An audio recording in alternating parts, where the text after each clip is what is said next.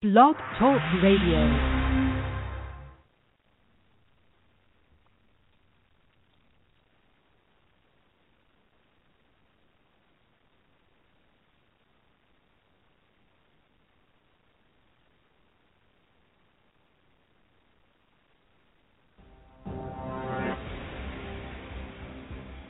Thank you, Mr. Chairman, and thank you for holding this hearing.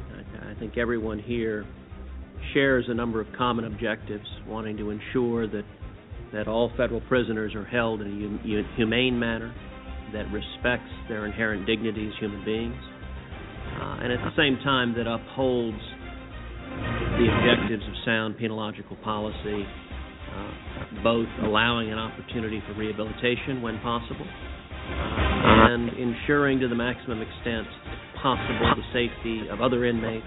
Mr. Samuels, I appreciate your service, being here today and engaging in this important discussion. I'd like to ask some questions to further understand your testimony and the scope of solitary confinement within the federal prison system. You testified there are roughly 215,000 inmates in the federal system, and that compares to about 1.2 million incarcerated in various states. And am I correct that the overwhelming majority of the 215,000 in the system are in the general population at any given time? Yes, sir. The majority of the inmates are in general population. Also, the majority of the inmates in our system spend their entire period of incarceration in general population. We're only talking about a very, very small percentage. Right now, 6.5% out of our entire population is in some form of restrictive housing. And when you break that number down, as I've mentioned, administrative detention, which is temporary, and also with the disciplinary segregation, they're given a set number of days and or months that they have to serve. In a prison environment, and I would hope that everyone understands, it's all about order. And if we do not have order, we cannot provide programs. We're constantly locking down our institutions. Since the hearing in 2012, we have reduced our restrictive housing population by over 25%. Within the last year, we have gone from 13.5% to 6.5%. So the reductions are occurring. We are only interested in placing individuals in restrictive housing when there is a legitimate reason and justification. Those who say to me, stick to civil rights, I have another answer. Others can do what they want to do. That's their business. Other civil rights leaders, for various reasons, refuse or can't take a stand or have to go along with the administration. That's their business. I'm afraid of that. No, that's indivisible. Injustice anywhere is a threat to justice everywhere.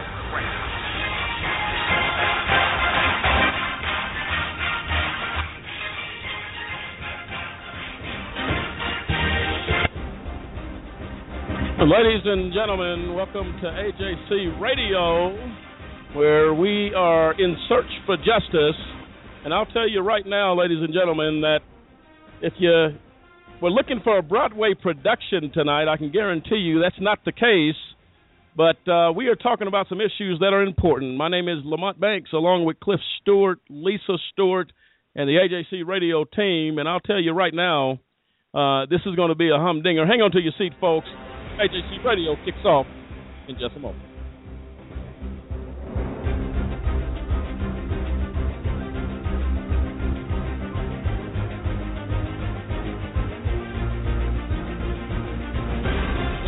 Ladies and gentlemen, AJC Radio. Topic tonight that we're dealing with this evening, the corruption of the Bureau of Prisons, known as BOP. And I'll tell you right now, folks, if you're wondering if you need some ammonia, some Comet, and some cleaner to disinfect the corruption that is taking place in this country, I'll tell you right now, it's going to get very serious on this program as we bring tonight a very special guest by the name of Bernard Kerik.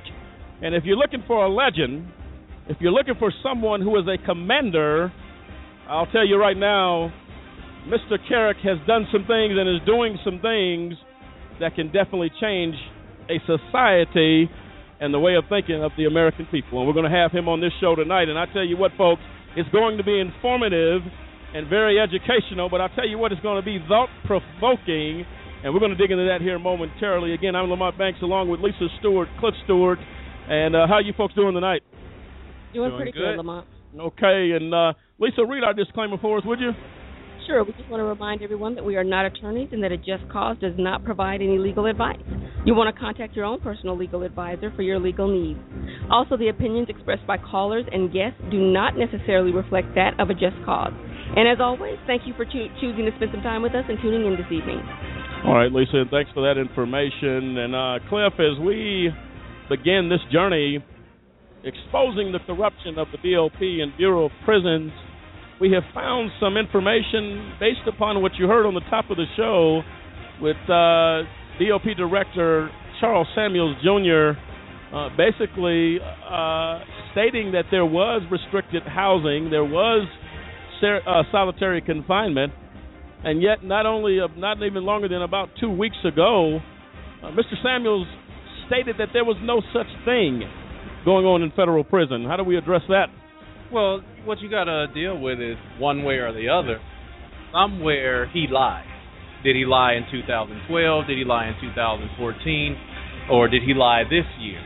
So somewhere he is lying. I mean, he uses all these different names for solitary confinement. On one hand, he says it's disciplinary detention, segregated housing, restricted housing, and that it only happens in legitimate reasons and with justification. And then this year he says there are no solitary confinement, that none of these programs even exist. So somewhere Director Samuels of the BOP lied standing in front of Congress. Well, there's no other way to put it. Ladies and gentlemen of America, if it's an untruth, and a year ago he made this statement, and now he makes the statement that absolutely there are restrictive housing, but only for a certain type of individual. But he will not address the fact of the abuse and the torture that goes on behind the wall. And I'll tell you right now, ladies and gentlemen, I don't care who's doing the corruption. The buck stops at the BOP. Is that right, Cliff? Absolutely. I mean, they are the they're the authority holders. So you can't say, well, there's something, because in one of his hearings he said, well, he doesn't know anything about that. How is something going on in your house that you take care of that you don't know about? It is your job as a director to direct all of the federal prisons, to direct BOP. You're supposed to know what's going on, and you definitely cannot stand in front of Congress and not have valid information. Otherwise, you get found lying, as he did a few months ago. And not to get ahead of ourselves tonight, we dedicate this program tonight, and we will do this going forward, to the wrongfully convicted IRP-6. AJC Radio is here for one reason, and that is in search for justice. And without the injustice of the IRP-6, as we fight for justice and seek to bring the message of justice around the world, we honor the IRP-6. Those men are David Banks, Dave Zappolo, Kendrick Barnes, Clint Stewart, Demetrius Harper, and Gary Walker. Wrongfully convicted, languishing in prison for the last 3 years, and that is the purpose of AJC Radio, and we remind our listeners of that tonight for the RP6. We ask you to keep them in your prayers and your thoughts as AJC Radio and a Just Cause organization continues to seek justice and the release of these men, ironically, Cliff, who hold the key to the crisis of ISIS right here on our homeland and on our soil. So we say that with the utmost respect. Lisa, as we get into this regarding Mr. Samuels, and we're not going to go there necessarily right now, but just your thoughts on a situation where we have a director, not an assistant, not a staff member. This is the director of the Bureau of Prisons who has basically lied. When you lie to Congress, ladies and gentlemen, you lie to the American people, because those are our elected officials. And he basically said an untruth. And I remember looking at something yesterday, Lisa, that where Director Samuels did not even have or know the dimensions of the solitary confinement cells. And you know what, Lamont, I think the problem is that Director Samuels does not care about what's going on in the prison. He's doing a job that he was hired to do. He's collecting a paycheck, and he's moving on. He's not paying attention to what's going on. Yeah, I believe he absolutely sat there and lied. No question about it. He just lied straight up, straight out, just lied to Congress. That's the bottom line. He just lied, period. But if he cared about what was going on in these prisons, then he wouldn't have to be sitting up there lying. He could actually just do the way he's supposed to do them. Oh, without question. And the bottom line is, I remember Senator Al Franken was asking the question to him. He said it, and I got the clip. We'll play that later in the program. He said, did I ask the question wrong? What are the size of the solitary confinement cells? The director of the Bureau of Prisons that oversee federal prisons did not know the dimensions of cells in solitary confinement. I bet if we stuck him in one for a while, he'd get the dimensions. Well, I guarantee you he would probably be able to write the dimensions over and over again, as you did in school on the chalkboard. I tell you what is very interesting in that. So we're going to get into some local news right now. And Lisa, what's going on in the news right now? Well, we're looking at these right now. The main thing that we were looking at today was the shooting in, I believe it was Illinois, where they had an officer who was shot, and they've been out searching for the 3 suspects that they're looking for, and they've got the U.S. Marshals and they've got the FBI helping do this search. I don't believe, the last time I looked at it today, they hadn't found anybody yet. But that was the main point of news today. My thinking on that is anyone asking the question, why are policemen being killed? Why, if you keep getting these popping up now, so you're constantly hearing about an officer being shot, why are these officers constantly being shot? My take on it is that people are deciding that they've had enough and they're going to get some payback, because we've had so many policemen that have crossed the line and go out there and are hurting people and killing people for no reason, people that haven't done anything wrong, and just looking for a reason to hurt people. I think people are just saying enough is enough. And we're going to start retaliating. Well, absolutely. I don't agree with that. I don't think that's what you should be doing, but I do understand where that could come from. No, absolutely. And you know what I mean? This is Cliff. Your thoughts on that before I chime in on it? Well, you look at everything that's happened in the nation, and you look at the fact that what the common citizen is seeing is that there is no justice in America. That if a police officer shoots someone, if it's a person of color especially, that even if they bring that police officer up on charges, that it's kind of like the par for the course. That officer is going to be allowed to get off because he's going to say, well, I felt that my life was in danger. I felt that I was being threatened by the person that I shot. Now, how is your life in danger when the person does not have a gun, they don't have a weapon, and, especially if a person is running in the opposite direction and a police officer shoots this person in the back, how then does the officer feel like they are threatened? It absolutely makes no sense. And to Lisa's point, the citizens are now saying, I'm feeling like nobody's on my side. When I bring a charge up against a police officer, I'm retaliated against as a citizen, and I get no justice. And in that particular event, then they feel like there is no recourse except I need to take the law into my own hands. And that is why you see what's going on now. I mean, you got Chicago, a police was killed. You got, Harris County, Texas, a sheriff's deputy was gunned down on Friday. He was fueling his patrol car, and someone felt like, I'm going to kill a cop. All over the country now, in Louisiana, a state police officer there was killed. All over the country, people are saying, enough is enough. And sure, we don't condone anyone taking another person's life. We don't condone violence against law enforcement. But law enforcement has to open their eyes and look and say, why are these type of actions being taken against law enforcement? They are supposed to be the protectors and the servers of their communities. Why are their communities attacking them? That's the question that needs to be addressed. Cliff, I couldn't have said it better. The bottom line is, and this is the point that people don't want to take a look at, But I'll tell you right now, this is reality in the United States of America right now, and you can call it what you want to call it, ladies and gentlemen. Folks are feeling a need to retaliate. And again, we don't excuse any type of violence against officers, against peace officers, against anybody. We don't condone that in any way. But I'll tell you right now, America has to answer the tough questions, and that is, why are people feeling a need to attack cops? Well, I'll give you one point.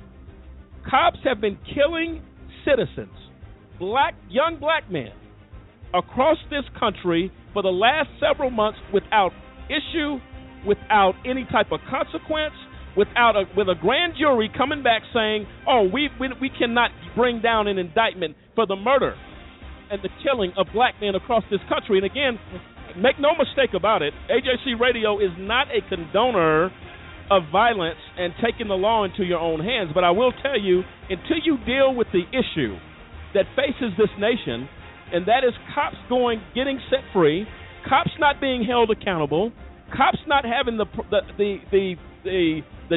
justice given to them for taking a life, this is the retaliation that happens in America. I'll tell you, folks, hang on to your seats tonight. We're going to take a quick break, and we're going to be coming back very, very shortly, bringing in a Mr. Bernard Carrick. And I'll tell you right now, hold on to your seats, and you better strap in tight, because this gentleman is someone that knows his business, and that is the judicial system. Hang in there, ladies and gentlemen. This is AJC Radio, bringing the message of justice all around the world. We'll be right back.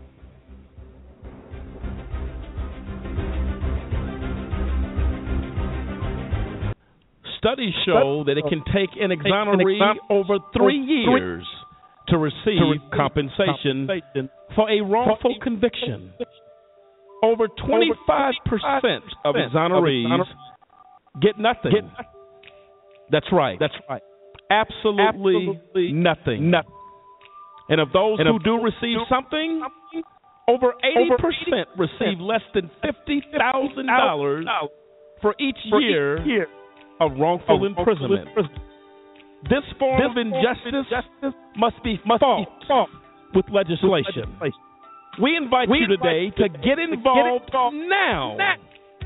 Call or just call toll free at 1-855-529-4252 to join us in the fight for justice. That number again is 1-855-529-4252. Adequate compensation for those who have been wrongfully convicted and imprisoned is a small way of correcting a gross injustice. Join us, won't you, for the fight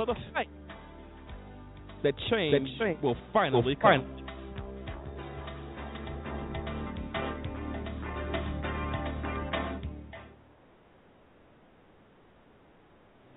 Here are 50 white guys. Here are 50 black guys. Here's how many white guys can expect to go to prison in their lifetime. The chances amount to 1 out of 17. Now, here's how many black guys can expect the same thing. The chances are 1 out of 3. Why? Lots of reasons. It's complicated, but one thing is clear. There's racial bias at every level of the criminal justice system. When blacks and whites commit the same kind of crimes, blacks are more likely to be arrested. Once arrested, they're more likely to be convicted. Once convicted, they're more likely to serve longer sentences. Look at the numbers in America's so-called war on drugs. About 14% of America's drug users are black, as are about a quarter of drug sellers. Yet black is 34% of people arrested for drug crimes. And those convicted of drug crimes, 46% are black. By the time we factor in sentencing, there are actually more black drug offenders than white state prison and federal prison. In the end, the incarceration rate for drug crimes is 10 times higher for blacks than it is for whites. These are the facts. Racial disparities in America's war on drugs are one big reason that 1 of 3 black men can expect to go to prison in their lifetime.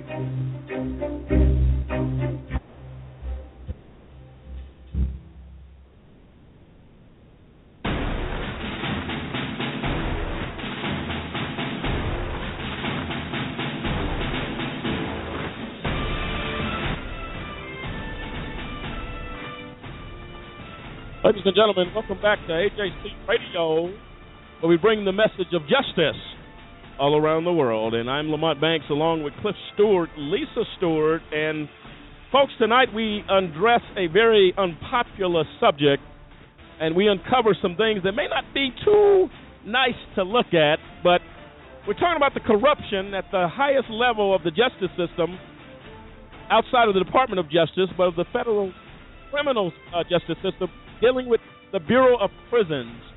And we start the conversation tonight as a result of BOP Director Charles Samuels, Jr., basically giving false testimony to members of Congress, stating very, very clearly that there are no solitary confinement procedures, Cliff, used in the federal prison, which you didn't have to be born yesterday to know that that's not the case.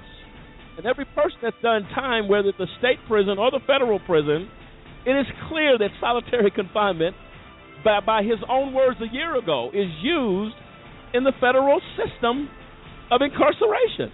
And that's the thing that you really can't get about what he said. It's like, well, if you said a year ago that there is solitary confinement, and whatever percentage you use, whatever percentage, if it's 1%, and you say that there is solitary confinement, then you come back and say that solitary confinement has not been used in the Bureau of Prisons, then how do you expect for the American people to believe anything that you say? How do you expect for them to respect you as a director of the Bureau? And even though he's going out, that very well may be the case, but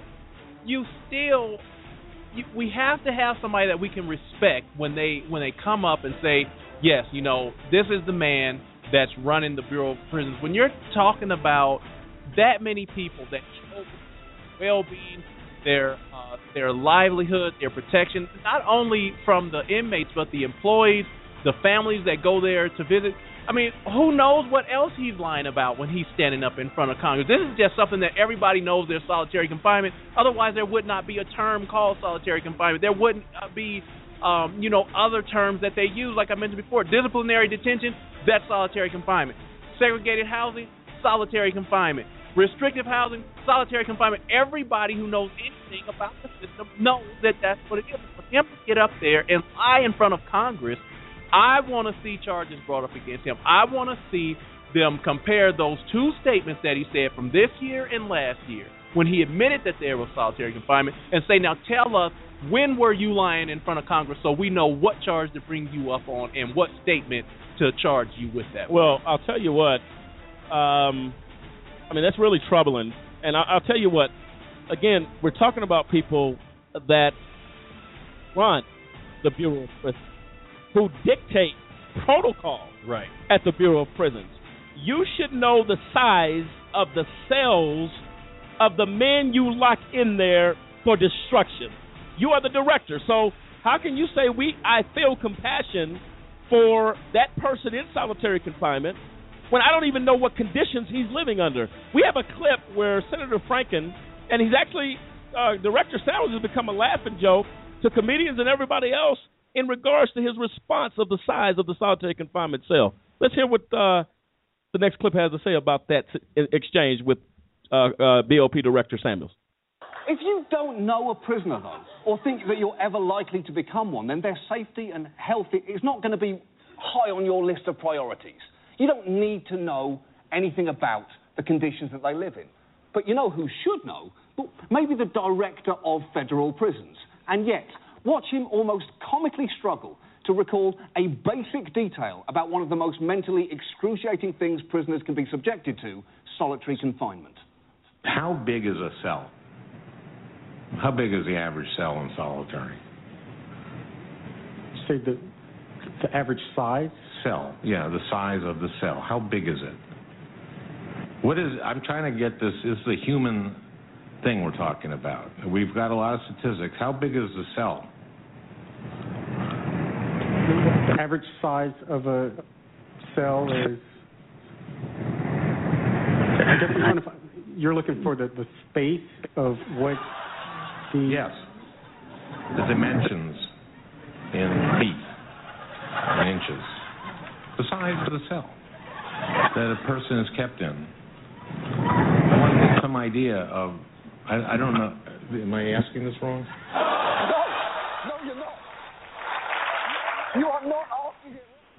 And there you go, folks. Wow. I mean, that is for you to be brought up as a laughing stock on a comedic show about a department that you're supposed to be running the Bureau of Prisons. They ask you a simple question, and you turned it to. It's like somebody's asking him the moment of inertia on a polyhedron. You might not know that, but as a director of the Bureau of Prisons, why do you not know the size of the cells that you have people put in? Well, I'll tell you this right now. It may sound comical, but I'll tell you right now, when folks are making fun of you as a director, that means the buck stops with you. How can you feel or implement change for the people that have died in solitary confinement under your watch? That's unacceptable. Absolutely unacceptable. So when you have people, and everybody's like, but why don't you know that? It tells you the disconnect that this country has, Lisa, with the reality and the tortures that are going on in America right now in prisons, because there's a problem at the top. That's right. And at the top is messed up. Everything below it's going to be messed up.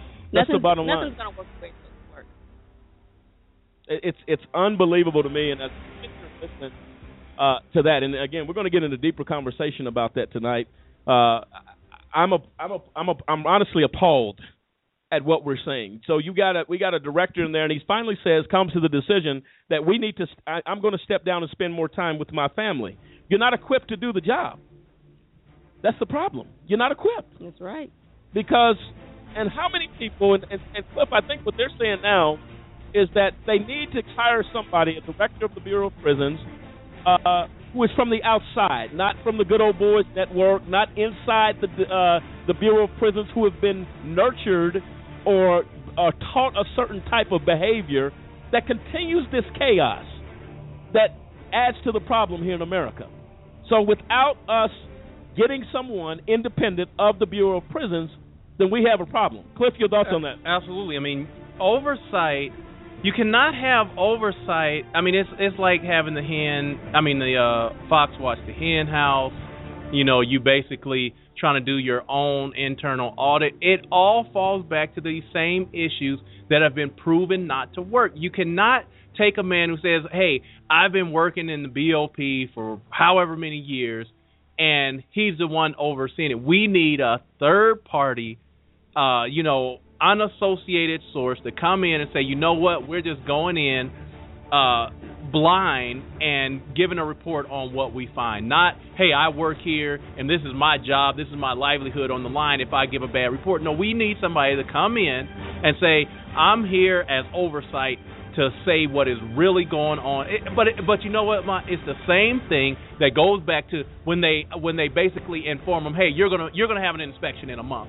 Well, if you tell me if we're gonna have an inspection in a month, I could have dead bodies laying everywhere. You give me a month to clean all that up, it's gonna look like, this prison maximum security looks like a child, a pediatric ward if you give me a month to clean it up. That is not the way to run an audit. An audit is you show up, nobody knows you're coming, and you do a true audit with a third party that has no affiliation, that has nothing to win, nothing to lose, just saying I'm coming in and I'm giving a report. Well, the reason, sorry to interrupt you, Cliff, I didn't mean to do that. No problem. I'll tell you right now is that if the folks cannot see the system in the raw, then what you are seeing is a fabrication. It is not the truth. If you want to know what's going on, Lisa, you remember the show we did a couple of weeks ago on solitary confinement and the horrors of that in federal prison? I do remember that.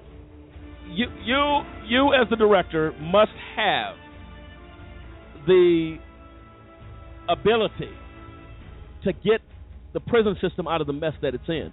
Absolutely. That is your job. I don't care how you look at it. I'll tell you right now, folks, and on that point, we are honored tonight to have a very, very special guest. I'll tell you what, this gentleman coming up by the name of Mr. Bernard Carrick, we need, my vote's for him for the Bureau of Prisons Director, and I don't know if Mr. Carrick is looking at that, but I'll tell you, I introduced Mr. Carrick tonight. You're talking about a gentleman with some experience that, as I sit and had the opportunity to go to his website, I'm going to let him tell and talk about all that's going on, but a man, extraordinary man that's doing some things and was down in the trenches, Cliff, saying some things. That's who you need at the top to lead a nation and a system that has gone awry. Mr. Carrick, welcome tonight to the program. Thank you, guys. Thank you. Thank you so much for being with us, Mr. Carrick. And, our listeners, we're excited to have you tonight. I think it says here that you actually have – your resume is probably running over. I take it that if you went somewhere, they probably say he is absolutely overqualified with your skill set of what I've had the privilege to see, Mr. Carrick. And I'll tell you right now, what a great thing. And I want to thank you firsthand for the service you've given to the United States for the work that you've done, not only as a former military, so a veteran of the United States servicemen here across the country. Thank you for all that you've done and all that you will continue to do to help the nation. And I'll give you the floor, Mr. Carrick, to introduce yourself to our listeners and what you're about and what your focus is, and as we talk tonight about the corruption in the prison system at the top, I'm sure you will give insight to our listeners and to our audience tonight. I give you the floor, Mr. Carrick. Go ahead, please. Well, thank you. First of all, for those that don't know me, I ran the New York City Police Department. I was the police commissioner on and in the aftermath of September 11th.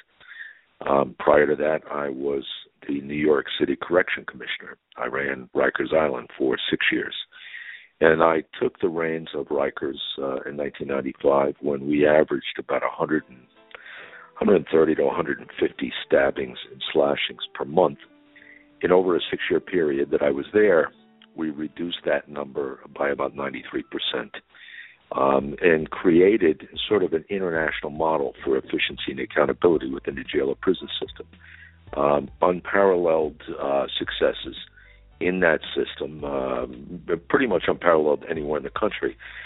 And prior to that, I won't go through my whole resume because we'll be here all night. As you said, I started out in the military, but I have been I've been a cop, I've been a correction officer, I've been a federal drug agent, I've been a warden, I ran Rikers, I ran the NYPD, and at some point after that, I was appointed by President George Bush to take over the Ministry of Interior of Iraq in the aftermath and the fall of Saddam. In 2004, I was nominated for Homeland Security to take over Tom Ridge's job, and I had a nanny, a domestic servant, that I had not paid payroll taxes on. That started a litany of state and federal investigations and inquiries that went on for almost 5 years. And the end result was I pled guilty eventually to 8 felony counts of false statement and tax charges, and was sentenced to 4 years in prison. And I'd served 3 years and 11 days. So fortunately or unfortunately, however one wants to look at it, no one in the history of our country ever, with my success, my background, my experience, my insight into jail and prison management and policing, has ever been inside the American criminal justice system as I have. And that is, I'm not talking about just prison. I'm talking about being targeted, investigated, indicted, convicted, then in the system, in solitary confinement. And, for me, it was an eye-opening experience, especially for somebody like me that I know the criminal justice system, and I thought I knew it extremely well. I thought I probably knew it better than anyone. And I'm going to be extremely blunt in saying that I have put a lot of people in prison.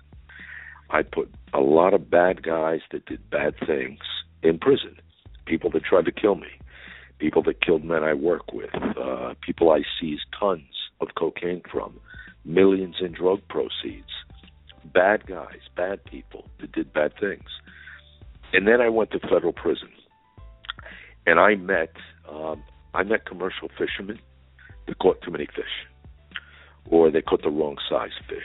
I was actually housed in the same facility as a guy that sold a whale's tooth on eBay. I met young black men out of Baltimore, 18, 19 years old, charged in a conspiracy where they possessed 5 grams of cocaine. And for your listeners, 5 grams of cocaine is the equivalent of like 2 sugar packets in a Dunkin' Donuts shop. They were sentenced to 10 and 15 years in federal prison.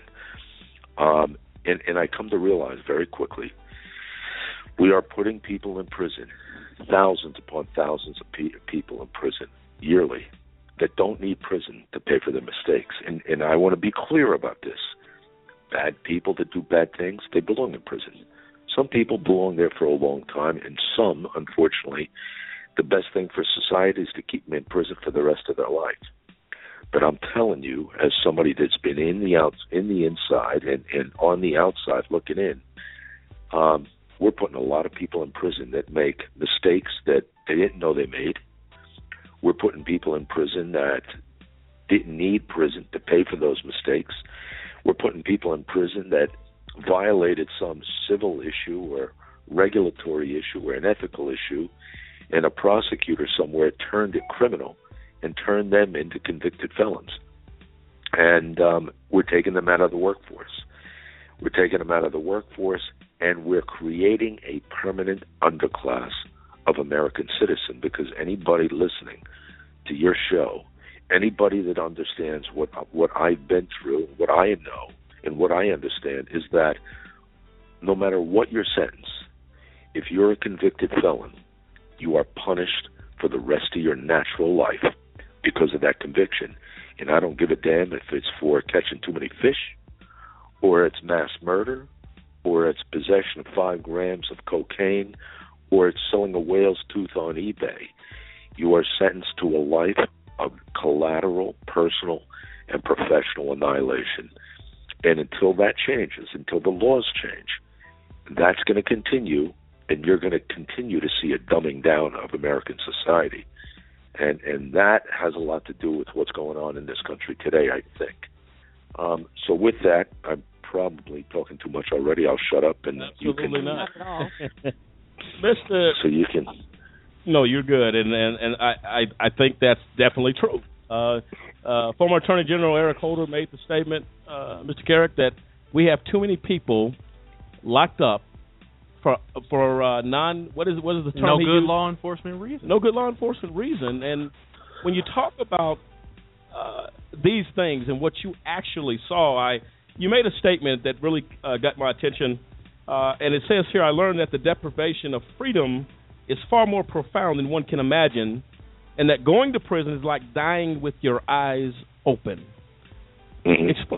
What brought you to that point, Mr. Carrick? Well, listen, and I won't take credit for that. There was an inmate that was housed with me. His name was Eric Ring, and he and I had a conversation one day, and he basically looked at me and he said, "This to me, this is like dying with your eyes open." And I have to tell you, if that guy had said that to me, prior to my experience, I would have had no idea what he meant. But I knew what he meant immediately. It was like getting punched in the gut, because for me, I got it. I understood it. And basically, here's what happens. You go to prison. You surrender your freedom.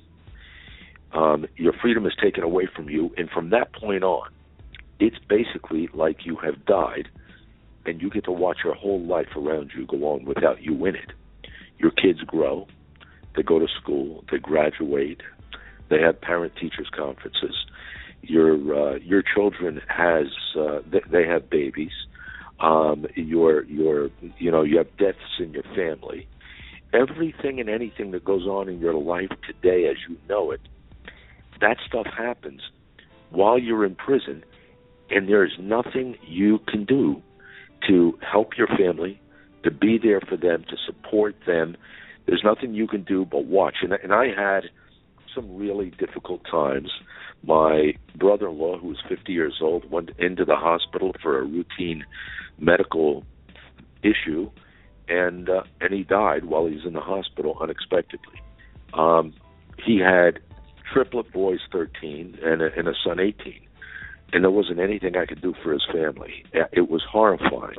My son is a Newark, New Jersey police officer.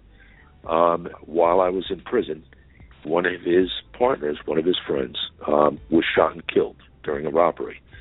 I buried more cops than any commissioner in the history of New York City, but I couldn't be there for my son when his partner got shot and killed. This is the stuff you go through, and every prisoner goes through the same thing. You're treated in a manner. We have this hypocritical view of prison. On the outside, the congressional leaders and the prison administrators and the law enforcement administrators, they will say, well, you have to be punished, but we want you to maintain contact with your family. We want you to rehabilitate. We want you to come back a better citizen to society. Well, that all sounds real good. It sounds great. But the reality is none of that's happening. You are sent too far for your family to visit. You're paid 18 cents an hour as an inmate, but they charge you 23 cents a minute for you to call your children. If you don't know how to work a computer, your only way to communicate with your family is to write. If you do know how to work a computer and you can email your family, it's 5 cents a minute. So you have to be a speed typist, or else it's going to cost you a fortune. And you're not making any money while you're inside. So that's another burden on the family on the outside. So there's all these things that, these hypocritical things that, we say as a society. So, the United States of America is the land of second chances. Is that true? No, it's not true. It's absolutely not true. Because if you're a convicted felon, you don't get a second chance. There's no second chances. That conviction lasts with you until the day you die. I was with a United States Marine. He was 21 years old. He sold a pair of night vision goggles on eBay, his own. He bought them, and he sold them on eBay. We put him in prison for 3 years because he happened to sell those night vision goggles to a broker, an international broker, who didn't have the appropriate permits to sell them abroad. So we put this kid in prison for 3 years. And I'll tell you what happened. He came in at 21 years old. He was a Marine. And I mean a Marine from the word go. Shine shoes, starched prison uniform. Yes, sir, no, sir. A buzz cut haircut. He left in 2 years. He was supposed to do 30 months. He left in 2 years. He was a complete thug. He was hanging with the wrong guys. He was talking the wrong way. He learned all the things he should have never learned. All that Marine drill and ceremony stuff went right out the window. He left in 24 months as a thug. And here's the problem for our communities at large today. People say that we need to get these kids off the street. We need to put them in prison. If they're a first-time nonviolent offender, they've never had any violence, the worst thing you could do is put them in prison. Because prison is a training ground for thuggery and criminality. That's what it is. It teaches you how to lie, steal, cheat, manipulate, con, gamble, and most importantly, it teaches you and it encourages you to end any verbal altercation you have with somebody getting cut or beat down. Is that really what I want back in society? No, That's not what I want. Prison is a punishment for bad people that do bad things. But when you take good kids that made a mistake and you stick them in there for 5 years, 6 years, 8 years, 10 years, 15 years, well then, you know what? Take those kids out and just execute them all. And they're doomed for failure. They're doomed for failure. We do that. We do it. And if the laws don't change, and this is a part of what I'm trying to do now, If the laws don't change, then this is only going to get worse as time goes on. And there's tons of advocacy groups in your network. All the great work that you do and all the things that you guys focus on, you'll understand this probably better than most people will. You know what? There's thousands of advocacy groups around this country right now dealing with criminal justice reform or calling for it. You know, they're working on transition back into communities. They're working on education. They're working on rehabilitation. They're working on all this stuff that's really needed and stuff that the government, our government, should be doing, but they're not. But here's the problem. If we don't change the law, if we don't change this over-criminalization in this country today, if we don't knock that down and get rid of it, those people, all those advocates, are going to be doing the same thing 30 to 50 years from now with bigger numbers than they are today. We've got to change the laws. We've got to eliminate the mandatory minimums and sentencing guidelines. We have to give judges more discretion. We have to eliminate prosecutorial misconduct and hold prosecutors accountable when they violate the law to enforce it. There's a whole bunch of stuff that has to happen in this country today, and it's got to be done by changing the laws. And if the laws don't change, then all these advocates, they're going to be quite busy for some time to come. All right, and Mr. Carrick, can you come with us? We're going to go on the other side of this break. Can you come back with us? Do you have some more time to spend with us a little bit? Yeah, I got a couple more minutes.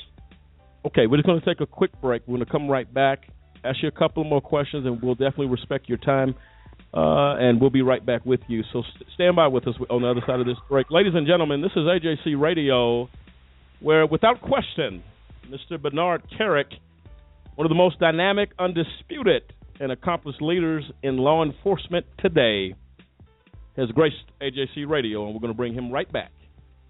Looking for justice across a nation where our leadership has failed. We'll be right back.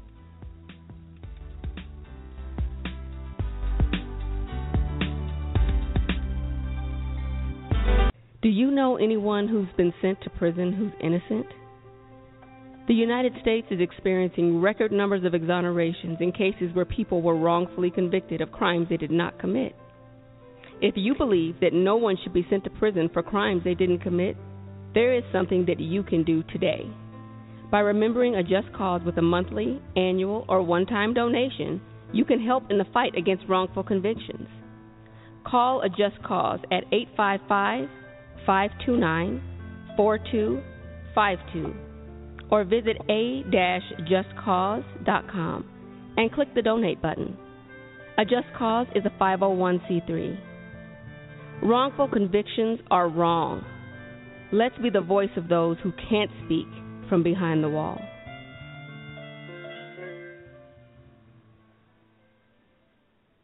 A Bard police officer who shot and killed a man. When I first saw the Oscar Grant footage, like a lot of people here in Oakland, I was outraged. As soon as I heard about it and I went online and I seen what had happened, tears came down my eyes. It was something that was very alarming as a police officer and as a citizen of Oakland. It was like such a blatant murder.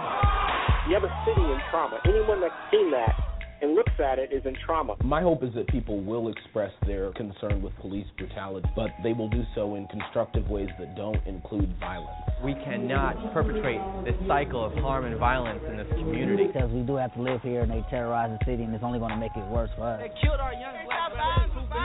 You can protest, you can try to make a change, but there is a positive way you can do it. And make sure we let the police know and that we're aware stuff ain't right out here. We're trying to fix it. In a way that is about using your voice for justice. And making Oakland a safer place for everyone to live and get along as one. Violence is not just. Violence is not justice. Violence is not justice. Violence is not justice.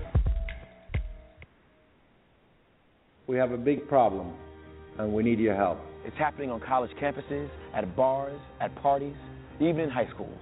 It's happening to our sisters and our daughters, our wives and our friends. It's called sexual assault, and it has to stop. We have to stop it. So listen up. If she doesn't consent, or if she can't consent, it's rape, it's assault. It's a crime. It's wrong.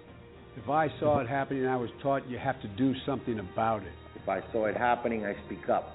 If I saw it happening, I'd never blame her. I'd help her. Because I don't want to be a part of the problem. I want to be a part of the solution.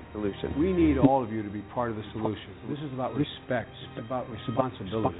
It's up to all of us to put an end to sexual assault. And that starts with you. Because one is too many.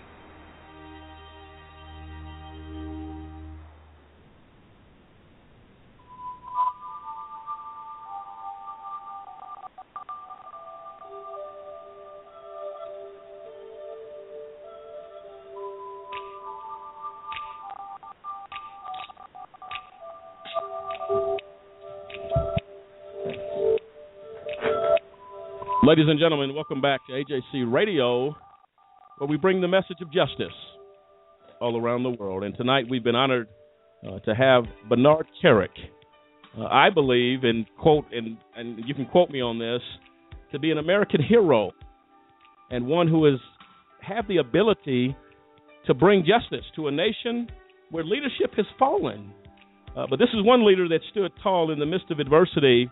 And we bring him back, and he has a couple of more minutes to spend with us tonight. And I tell you, they say time flies when you're having fun. And Mr. Kerik, it seems like you just got on the call with us. We're going to have to invite you back to be with us. But we got 2 points we'd like to ask you, and we'll let you go out of respect for your time. Are you with us? Okay. Yes, sir. Okay. And Mr. Kerik, as you, I'm sure, have seen on the news the last several months, and I want to go to an incident in New York City, with Eric Garner, the man that where controversy happened almost immediately.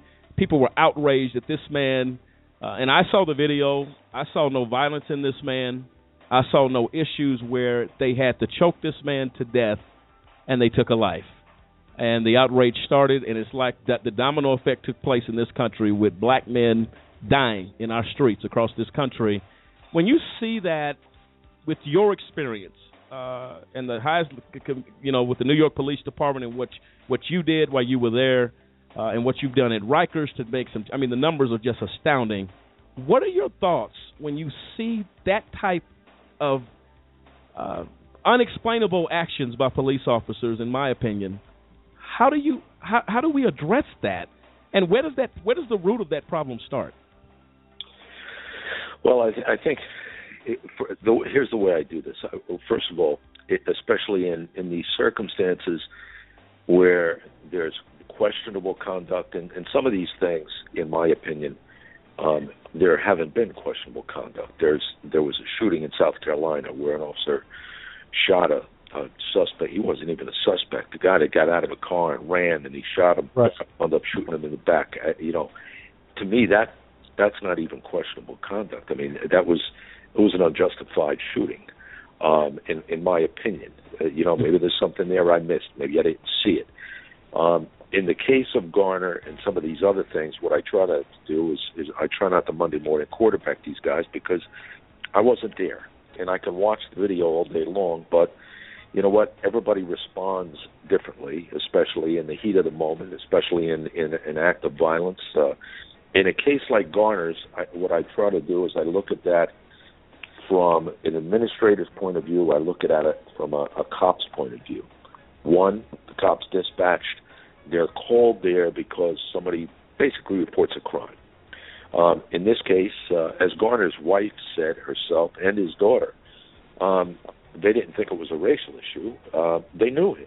They were, I wouldn't say they were friends, but they were associates. They knew this guy. They had locked him up a number of times before.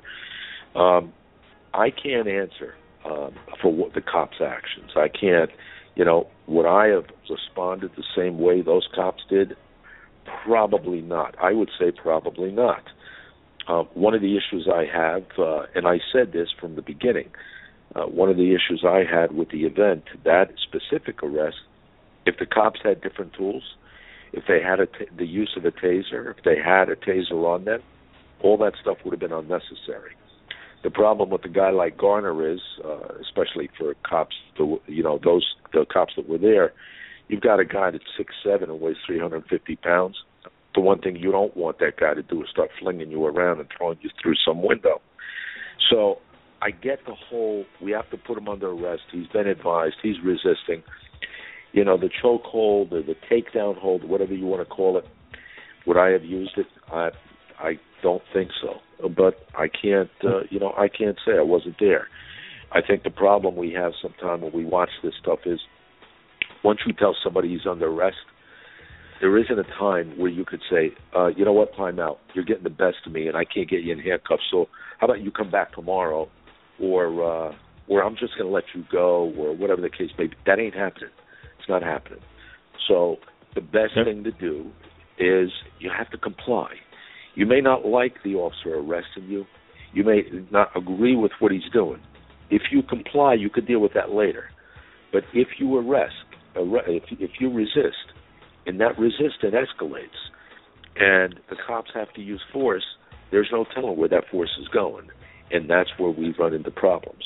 So that's the best I can explain it. No, I appreciate that comment. And Cliff had this last question for you, Mr. Carrick, and we will let you go and let you close out to our audience. Cliff? Well, I want to deal with, when you oversaw Rikers Island and how you guys, basically got crime to come down so low, inmate on inmate and things of that nature. And then we looked recently, we showcased a story about, basically juvenile solitary confinement on Rikers Island. And this one kid, you've probably heard of him, that after he got out after 3 years, never got charged with anything, they just let him out, that he ended up committing suicide because of the issues that he suffered while there under solitary confinement. And you look at from when you administered Rikers and to what's going on today, and my question, I guess the only way I can put it is, what happened? What happened to what you set in place? How did we get to where the jail system and the New York State prison system specifically, how did it get to the point where it is today? I mean, what happened? You set in place a perfect, format for it to be prosperous. Yeah, well, here's the thing, and the Daily News just ran an article the other day. The violence at Rikers last month was the highest violence in 15 years. I left 15 years ago. That's when I left Rikers to take over the NYPD. And ever since I left, the leadership and the accountability and the programs of accountability within the system have been diminished. You can't, first of all, Rikers is an enormous system. When I was there, I had 22,000 prisoners daily, 133,000 inmate admissions a year. We had unbelievable violence when I arrived. We had very little to none when I left. And that was done through a number of different initiatives and programs. One, more searches, holding the inmates accountable for criminal activity. I remember two Hispanic men held a black kid down on the ground, 18, 19 years old, a young man, and they carved with a chicken bone or a turkey bone, I forget what it was, they carved LK for Latin King. They carved it into this kid's back. And this was one of the first violent incidents that I had to oversee when I was there. And I asked my guys, what do we do with these guys now? And they said, well, they go to the shoot, they go to solitary. And I said, yeah, but what do you do with them? What do we charge them with?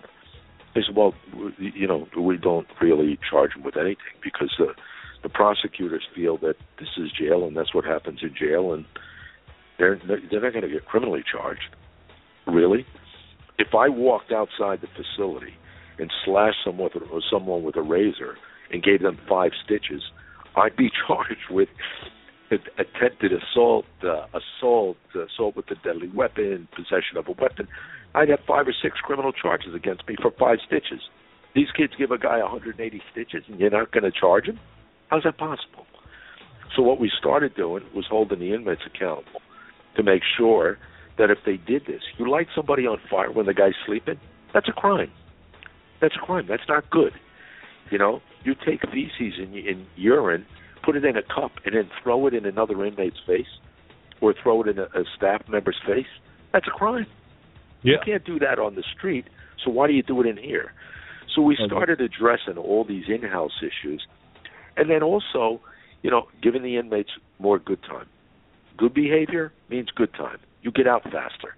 there has to be an incentive for good behavior. Today, in the jail system, in prison system, as we know it around the country, we slaughter these kids with, abusive sentences. I mean, crazy draconian sentences, and there's really no incentive for good behavior once they get in. Well, that's wrong. You want them to be better people. You want them to adhere to the rules. You want them to do what you need them to do. There's no incentive for them to do that. And then they get inside, and they're dehumanized, they're degraded, they're demoralized. They feel like they have nothing to live for. It's just in a sickening environment. And then you wonder why they don't behave themselves. And then in that other case you're talking about, you stick your kid in solitary confinement. Now, I want to be clear about this. There is a need for solitary. There's a need. If you are a threat to an institution or a threat to staff or other inmates, and you're constantly violence-prone, well, they got to put you somewhere, because they can't put you back in general population, because every time you go into general population, you cut somebody up or you light them on fire, whatever the case may be. Those guys need solitary. They need somewhere to go. But I have to tell you, when you take a young guy who violated some minor institutional rule and you stick him in solitary confinement for 60 days or 90 days or 120 days, in my case, I was put in solitary confinement for 60 days and told it was for protective custody. You know what? There's ways to protect people inside the institutions without solitary. That's right. Solitary takes all your rights away. It takes your communications with your family away. It takes your contact with anybody that speaks away, and it's a mind-altering experience. It should not be abused, and right. in this country today, we abuse it a lot. Yeah, no, absolutely. And Mr. Carrick, and we're going to let you go. We do respect your time. We do have one caller, I believe, that has a question or a comment for you. If you can bear with us, if that's okay with you. Okay, Cliff, who do we have on the line? All right, we have the Truth on the line. You have a question or comment for Mr. Carrick. You're live. Hello, are you there? Okay. There we go. Yes, we can hear you.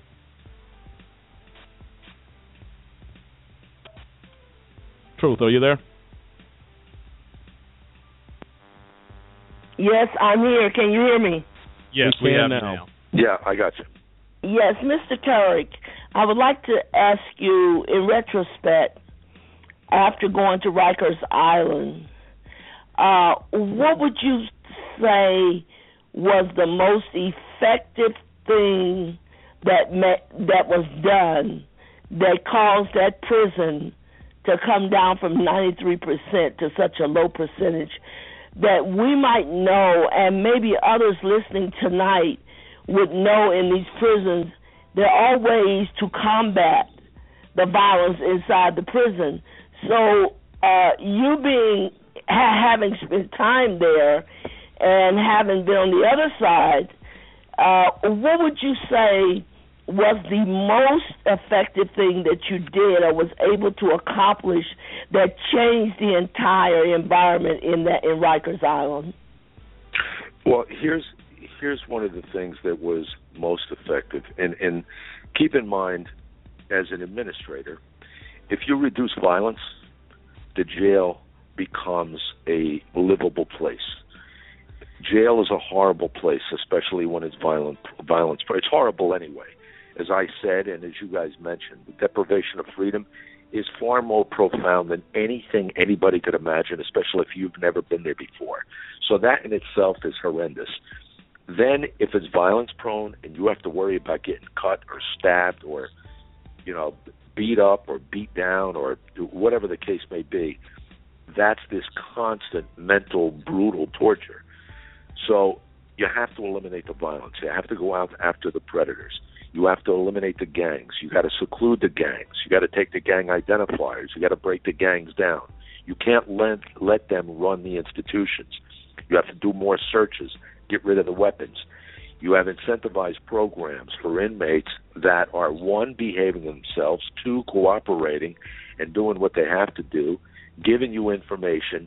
This stuff all helps. And what it does basically is, as the violence comes down, you will see inmates going into classrooms for different programs. You'll see inmates going to boot camps. You'll see inmates going to religion. You'll see inmates doing things that they want to do, but they're scared otherwise not to do.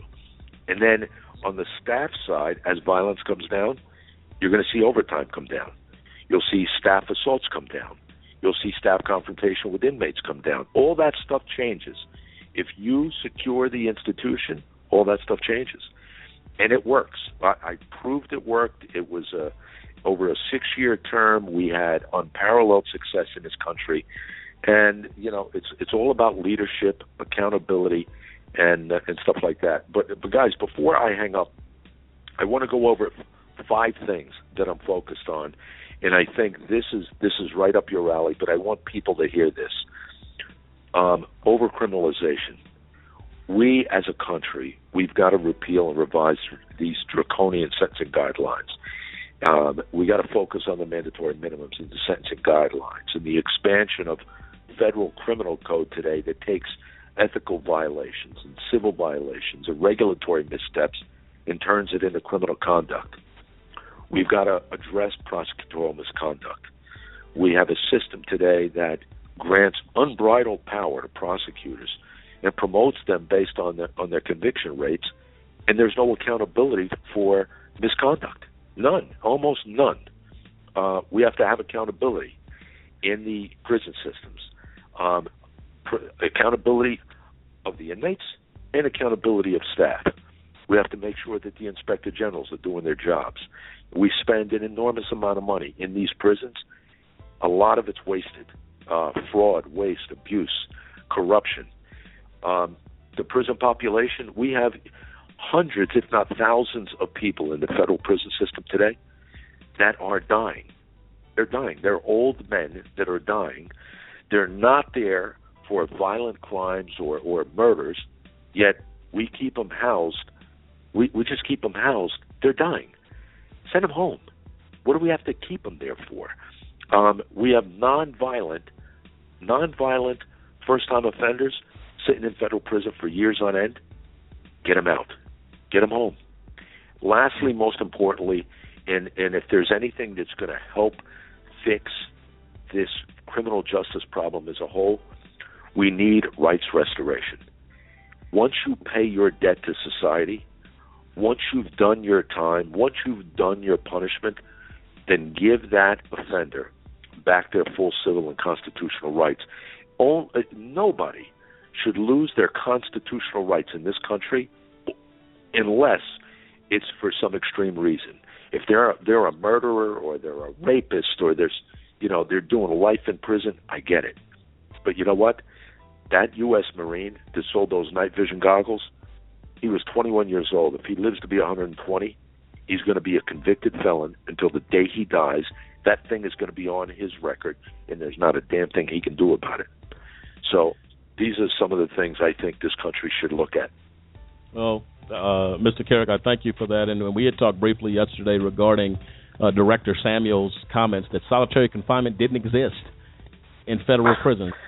Really quick, your thoughts on that as we get ready to go to break. Well, listen, I can't answer for his comments, but I did watch his congressional testimony in which he had no conception what the size of a solitary confinement cell was.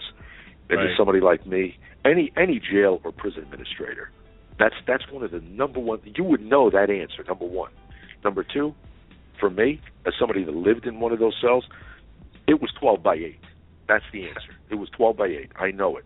I counted it every day. I walked back and forth every day. I counted every crevice, every crack, everything on the window. I counted dust, for God's sakes. I know what was in that cell. I know how big the cell was.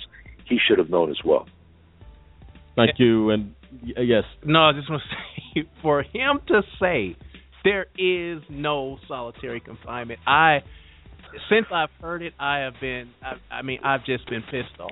I cannot fathom how the director of the BOP could make that statement and expect for the American people, and of all people, Congress, to buy that statement. Well, I want to see him brought up on charges. Well, I'm just being blunt about it. Well, they didn't buy it. And Mr. Carrick, again, I salute you tonight.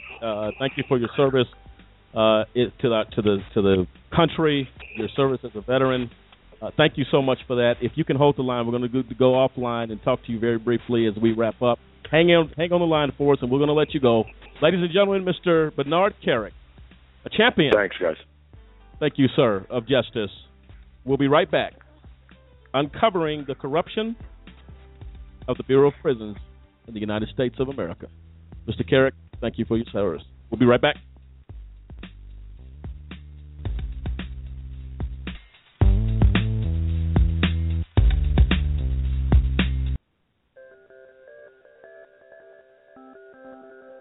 The United States of America incarcerates more people than any other country in the world. In fact, the U.S. hosts more prison inmates than all other developed nations combined. As of 2010, the world population was over 6.8 billion people, with an estimated 9.8 million in jail. This figure, compiled by the International Center for Prison Studies, refers both to individuals held in jail awaiting trial and inmates serving time after sentencing. So there are 9.8 million human beings on planet Earth living inside of cages that we know of. In 2010, the U.S. was home to about 309 million people, 4.5% of the world's total population, but housed 23% of the world's prisoners. So take a moment to think about what this means. It means we imprison more people than enormous autocratic countries like China. We imprison more people than Russia. Compared to the size of our population, our rate of imprisonment dwarfs our closest allies, like the United Kingdom, France, and Canada. As of 2010, there were over 1.6 million post-trial inmates serving sentences in America's state and federal facilities. This number does not include those being detained pre-trial or those on probation. The most unique feature of incarceration in America is the large and active role of our federal government. In most countries, crime is reacted to at the local or regional level, whereas the American government finances and legislates a significant portion of law enforcement at the national level. State governments still do their fair share of incarceration, though. California and Texas incarcerate more than other states with over 171,000 inmates each. Florida is a close third with over 103,000 prisoners. But no single state locks up more people than the federal government with over 208,000 inmates. Perhaps the nickname Land of the Free, Home of the Brave should be updated. Though I suppose you need to be brave to endure the highest likelihood of incarceration the world has ever known. Prisons are not what we think about when we think of America, and they shouldn't have to be. A free nation shouldn't imprison so many people, and a fiscally responsible nation can't afford to. With close to $40 billion a year in state correctional spending, the financial costs are obvious and staggering alone, but the human costs are often underappreciated. 1.6 million fathers and mothers, brothers and sisters, sons and daughters of American families are incarcerated. It's time for people to realize that the criminal justice system in America is desperately in need of reform.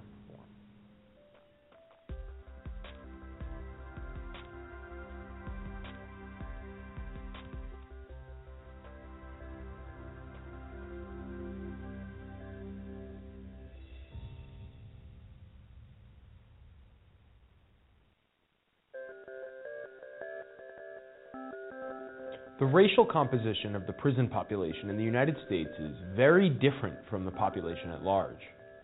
If people are worried about inequality in America today, I think this deserves more attention in the discussion. Racial inequality in the criminal justice system gets ignored because it doesn't affect most people. In 2010, over 1.6 million people were in state and federal prisons within the United States. So 497 out of every.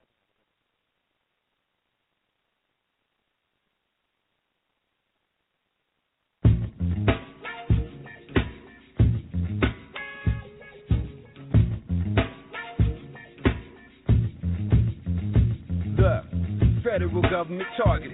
Prosecuted, convicted, 6 executives in, held back evidence. Hundreds of pages of missing manuscripts. Court circuit, 10th district denied the writ of manibus. Free the RP6, critical rights violations, scandalous. Their motivation is finished, they finished with major companies, the government, New York PD, DHS, potential customers with faith attempt to obtain funding from banks and angel investors with no success. That calm melt down, finance skeptics so they hire staff and come to fill the gap with every attention to fulfill the contract till the deal. When money come back, everybody paid the bills, the wages, take care of all of that. No fraud there, they got viable software, but you compare them to those with nothing to offer. Prosecuted by the attorney's office before the FBI got to start investigating charges, skipping steps in the process, even borrowing the testimony of Andrew Alvarez, a witness who could tell why any staffing company that could do with them Bradstreet credit check would stick out their neck. If there was no prospect, they could collect. When they're real in the net, it all relates to Harvey Silver Lake statements about the vagueness of federal law, judicial chaos. A_just cause. Read the RP6.org 347-205-9620. Just blog. It's just us, but we don't gotta just talk. We can just march to the courts for the cause with one voice and just free them all. Come on.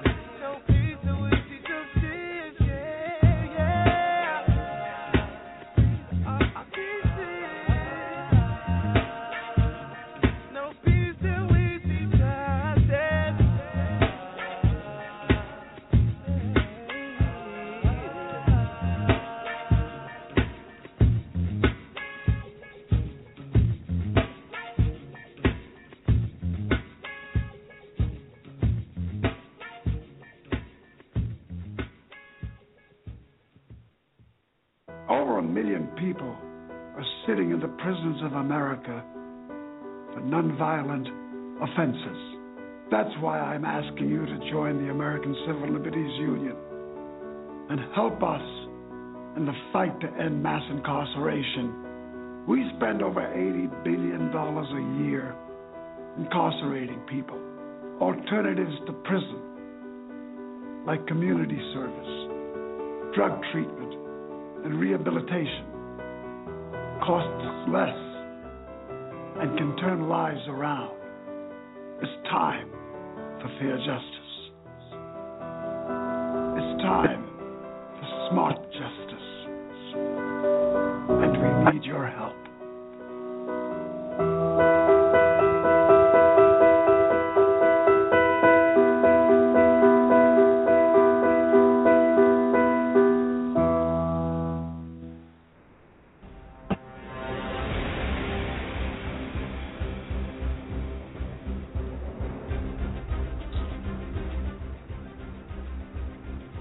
Ladies and gentlemen, welcome back to AJC Radio in the search for justice, bringing the message of justice all around the world. And ladies and gentlemen, I'm Lamont Banks along with Cliff Stewart, Lisa Stewart, as we have been graced by the presence of without question, and I'm going to say it, said it earlier, one of the most dynamic, undisputed, controversial, and accomplished leaders in law enforcement, correction, and national security in the United States. And I'll tell you this right now, for more than 30 years, Mr. Bernard Kerik served his country with distinction, honor, and valor, and most notably as the 40th Police Commissioner of the City of New York. And I'll tell you what, Lisa and Cliff, when you talk to somebody on that level, Cliff, we were sharing earlier that Mr. Kerik actually actually says here, Mr. Kerrick accepted a request by the White House to lead Iraq's provisional government's efforts to reconstitute the Iraqi Interior Ministry, which consisted of its National Police Service and Intelligence, Customs and Immigration, and Border Police, but he subsequently served as a national security advisor to His Majesty King Abdullah II of Jordan, President Barat Jagado of the Republic of Ghana. Mr. Kerrick has conducted threat and vulnerability assessments for other heads of state and led crime reduction, national security, and management accountability assessments for the U.S. Justice Department, Trinidad, Tobago, as well as Mexico City. Cliff, when you run down not even all of this resume of service, man, I'm lost and without words, in clear admiration of someone that knows what he's talking about. Oh, absolutely. I mean, this is, like you said, this is the undisputed law enforcement officer of the century. I mean, this, and you know what really just kind of gets you, man, is you look at his service record, and you just read, maybe a quarter of what he's done in his life, which is still very extensive. I mean, the fact that he served his country, he's a veteran, the fact that he's the 40th commissioner. I mean, this is the commissioner during the 9/11 attack, and then you put a person like this in prison for tax fraud? I mean, and you're not talking about taxes that, he made some millions and billions of dollars. You're talking about taxes on for his nanny. That right.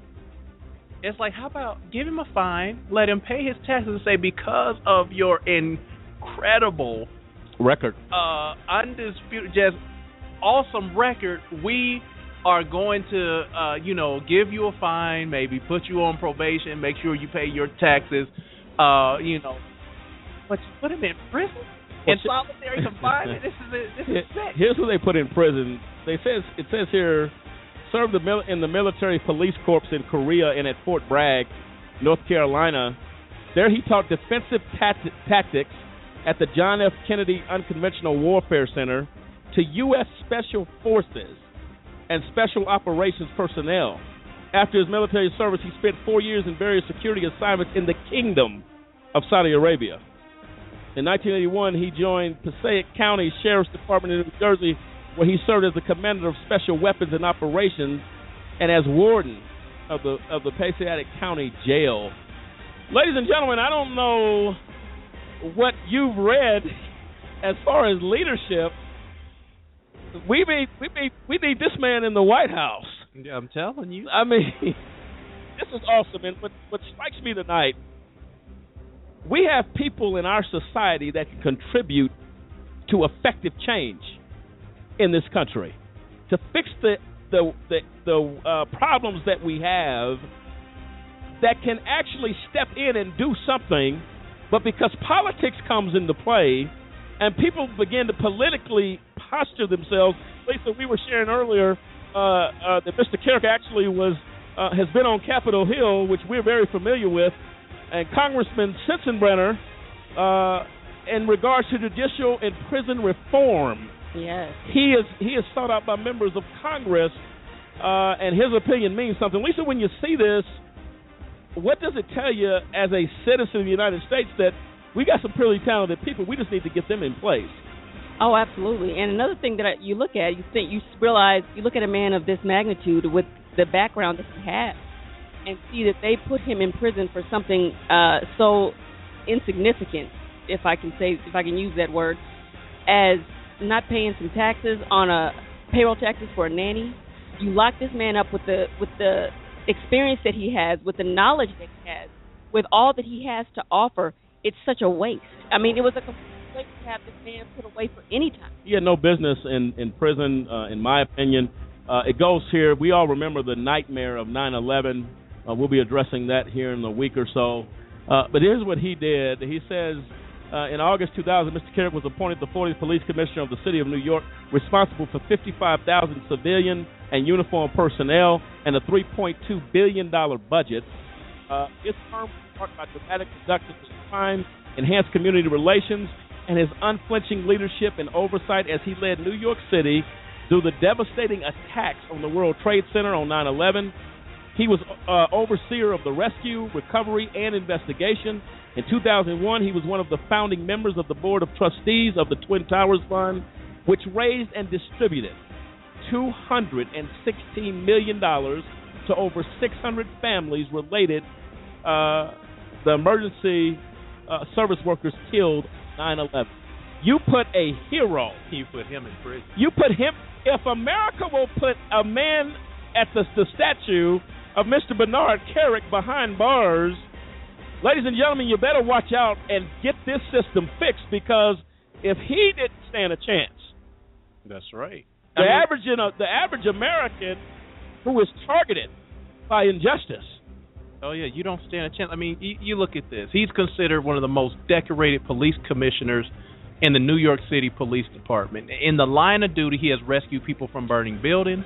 He's been stabbed, shot at, saved his partner who had been wounded in a gun battle. He survived the terror attacks of 9/11 and a bombing plot in Iraq. He's been the target of many death threats.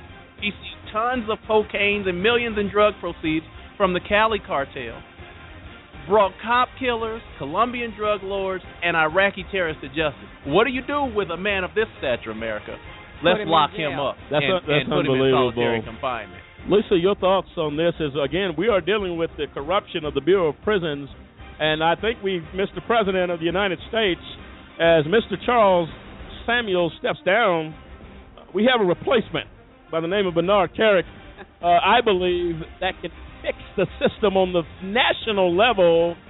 This is critical, Lisa, when you think about that. And I don't, again, Mr. Carrick, I apologize if I am assuming that you would want to take that post, but I don't see anyone as qualified to do such a thing but you. That's right, we nominate you. Lisa, your thoughts on that? Yeah, this man is, there really aren't words. He's just, his background, everything that he's done, he's accomplished so much. And after having been put in prison for basically nothing, and to come out, he's still just as focused as he ever was, and still working. I mean, still wanting to do everything that he can that's good. Everything he's done was excellent for this. Everything he's done. And I mean, he doesn't seem to be losing momentum at all. He seems to be just plunging ahead and moving forward. And that's what, when you look at his resilience, that, although he went to prison, he comes out and he still has the same tenacity, the same fight, the same love and care for his country, for his fellow servicemen. That is who he is. So that is what he does. I mean, you look at a man who has over 100 awards for public and heroic service, including the New York City Police Department's Medal for Valor, 29 other medals for excellent and meritorious service. He's been commended for heroism by President Ronald Reagan, received the DEA Administrator's Award from the Justice Department, 2 Distinguished Service Awards from Department of Homeland Security, Ellis Island Medal of Honor, an appointment as Honorary Commander of the Most Excellent Order of the British Empire by Her Majesty Queen. I mean, this man got he's getting recognized by Queen Elizabeth of the UK, and then you put this man in jail? Well, check this out. And you know what? When you talk to him, it sounds like that his vision has moved to another direction in a very good way. He has a vision of America. You fix Rikers Island. Folks, this isn't a country club jail where you go and play tennis and golf during out time. Rikers Island is the equivalent, if you know anything about the HBO special Oz, that's where it goes. While Mr. Carrick is focused on trying to help and fix a problem in America, this is what BOP is focused on. Let's hear what's going on. We have yet another branch of the federal government poised to make a massive purchase of ammunition, including hollow points, which is an expanding bullet designed for maximizing tissue damage and blood loss or shock. Now, a new Federal Bureau of Prisons shopping list includes 1 million 9mm Luger 124 grain jacketed hollow point rounds, 1 million 9mm Luger 124 grain jacketed ball rounds, 1 million 9mm Luger 115 grain jacketed hollow point rounds, 1.5 million 223 caliber 55 grain full metal jacket rounds, 40,000 12 gauge number 4 buckshot 27 pellets rounds, 185,000 12 gauge number 7 half shot rounds, 10,000 12 gauge rifled slug 1 ounce rounds, and 55,000 cartridges of the 308 168 grain boat tail rounds. This has all been listed in a solicitation on fedbizobs.gov. I'll leave a link. You guys can see it for yourself. But it says down here, all ammunition must be new initial load. No reloaded ammunition will be accepted. So they won't deal with no reloads. It has to be all brand spanking new. And the solicitation will be available till about June 15th. Well, there you have it. You know, Cliff, Lisa, who is this falls at the feet of Director Samuels. Yeah, because who is BOP going to war against? What country? This is my point. You are focusing on war, but not war to injure. I didn't hear an order for tasers or pepper spray or deferment. 1 million rounds of hollow point. One round of hollow point. Well, what did he say? You're a dead man. It's made to maximize destroy tissue damage. What is going on in America? Folks, you wonder why the mindset of correctional officers are to throw a man in a jail and cook him to death. Well, obviously they're setting this up like 1 million rounds but of hollow point 9mm. You are setting the mindset that we are here to execute every prisoner. That's the mindset of what's going on, folks. Cliff, we got another caller. Who do we have on the line? Yeah, we got the Truth. You have a comment. You're live. Yes, can you hear me? Yes. Yes, I was thinking about Mr. Carrick. When you put him away for 3 years, do you know how much time and how much more he could have contributed to our society as a whole while you got him tucked away in a hole in a prison? While murderers and drug lords and other people committing unbelievable crimes are serving a short period and coming out. I cannot even comprehend. You know what? Somebody had it in for him. Because you cannot comprehend a man that has done and accomplished the things that he has accomplished. You would never take a golden prize as that and put it into a hole in a prison when his services and the gifts that he has and the accomplishments that he has done is just tucked away in a hole in a prison. It made me think about the IRP-6. They were fighting and giving themselves and doing everything they could and working hard together and up late at night and all these type things, trying to do something good for the country. You know what? Something is very sick about this system, that you put people that are trying to help our country, try to better it. I mean, this man's resume was so long until it almost seems like science fiction. It's just unbelievable what he has accomplished in his life.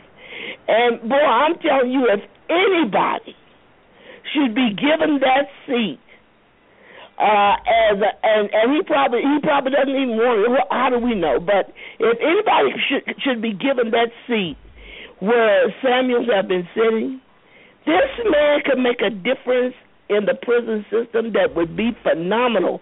If you could go to Rikers Island, which is the worst prison in the country, and bring the rate down of crime from 93% down to the lowest of the lowest, my God, what can he do with our Bureau of Prisons throughout this country, whether they be federal or state.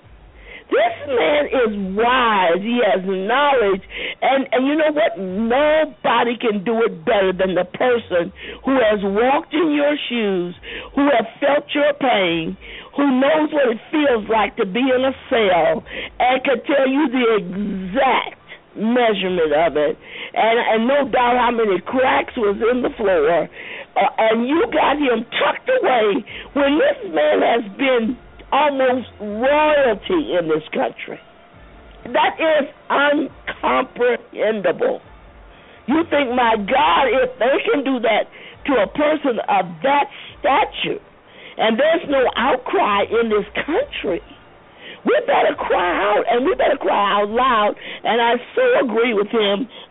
We need prosecutors to be accountable. We need crooked judges to be disbarred and taken off the bench. A man like him who believes in doing it right, he can make a difference. I pray somehow that things would work out. I don't know if he even wants to be bothered with it, but I wish he would.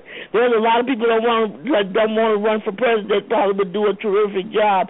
Well, I tell you, if you read this man's resume and look at the accomplishments, it is phenomenal. Few people in the world could have accomplished what this man has accomplished in his lifetime. That was just, I just read and read and read, and the more I read, the more I wanted to read. And I told him today, please go out there and get my books because I want to read his story, more about it. But if ever anybody could serve in that office and make a change in our judicial process, that would be him. My hat's off to him, and may God forever be with him. And hopefully the door will open that will give him the opportunity to continue to give to this society and to make a difference. Not many people in the world make a difference in the world. They're here, but they don't make a difference. This man made a difference. It is phenomenal. And I'm just thankful that he came on our show. We are so honored to have had him tonight on A Just Cause. It's just unbelievable. Thank you so much. Thank you for that call. Cliff, as the caller alluded to, this is just awesome. As we look at the decay and the crumbling of a system that continues to crumble, people continue to die, body bags continue to be filled as a result of failure at the top and in the leadership. And I had the opportunity to pull up BOP Director Charles Samuel's resignation letter. Subject, my plans to retire. Well, my indication or my thought of retirement is someone that has accomplished a great deal of something and has done something that warrants retirement. And usually you put some time in and you can look back and say, I've done some things. And I'll quote a couple of things. He says here, I'm proud of the things we have accomplished. Working together my tenure to continue the tradition of meeting our mission and maintaining correctional excellence to protect the American public. I offer many thanks and appreciation to all staff. During the past 3.5 years, we have emphasized and enhanced staff safety, promoted partnership between labor and management through the entire agency. I have not heard yet how you have rehabilitated the prisoners that you oversee. That's the Department of Corrections, if you will. I don't hear that. I hear political talk. Well, there's a reason you don't hear that. Because he couldn't quote the size. Mr. Carrick said 12 by 8. Exactly. And he said even before he went in, that was one of the critical pieces of information that you have to have as an administrator over such a place. If you're the administrator of Rikers Island, you're the administrator of any state, you're the administrator of the Bureau of Police, the director. They take direction from you on how to operate these facilities, and you cannot tell what size of solitary confinement cell is. Mr. Samuels goes on to say that they requested, under his watch, an independent assessment and review of the Bureau's restrictive housing policies and procedures. Establish, reinterrogate integration, in mental health units, increased our efforts to support federal prison industries and ensured transparency with our stakeholders and the media. Again, you're talking like you're president of a business. Exactly. Your stakeholders and your the media. Stakeholders. What about the people that you hold in prison on a daily basis? What about their families that are affected by the fact that they are gone? What about the fact that they don't have their freedom? What about the fact that they're supposed to be rehabilitated and not treated like animals and not, basically given to assault by other inmates or the staff that you oversee? What about that accomplishment and saying we've eliminated staff harassment and assault? Where's that stat at? Well, that's not there, and we also don't have the statistics of the lawsuits pending. Florence, Colorado. What's the name of the prison here at Florence, Cliff? The ADX. The ADX. Multiple lawsuits pending, but we're not going to mention that in resignation because it's not politically correct.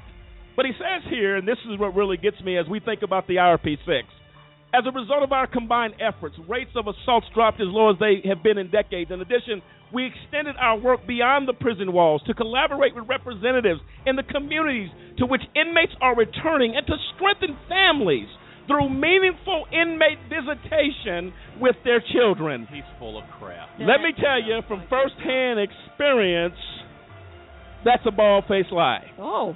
Because we have had reports at the Florence ADX facility where the correctional officers harassed the families over and over again of the RP6. That's right. Me personally.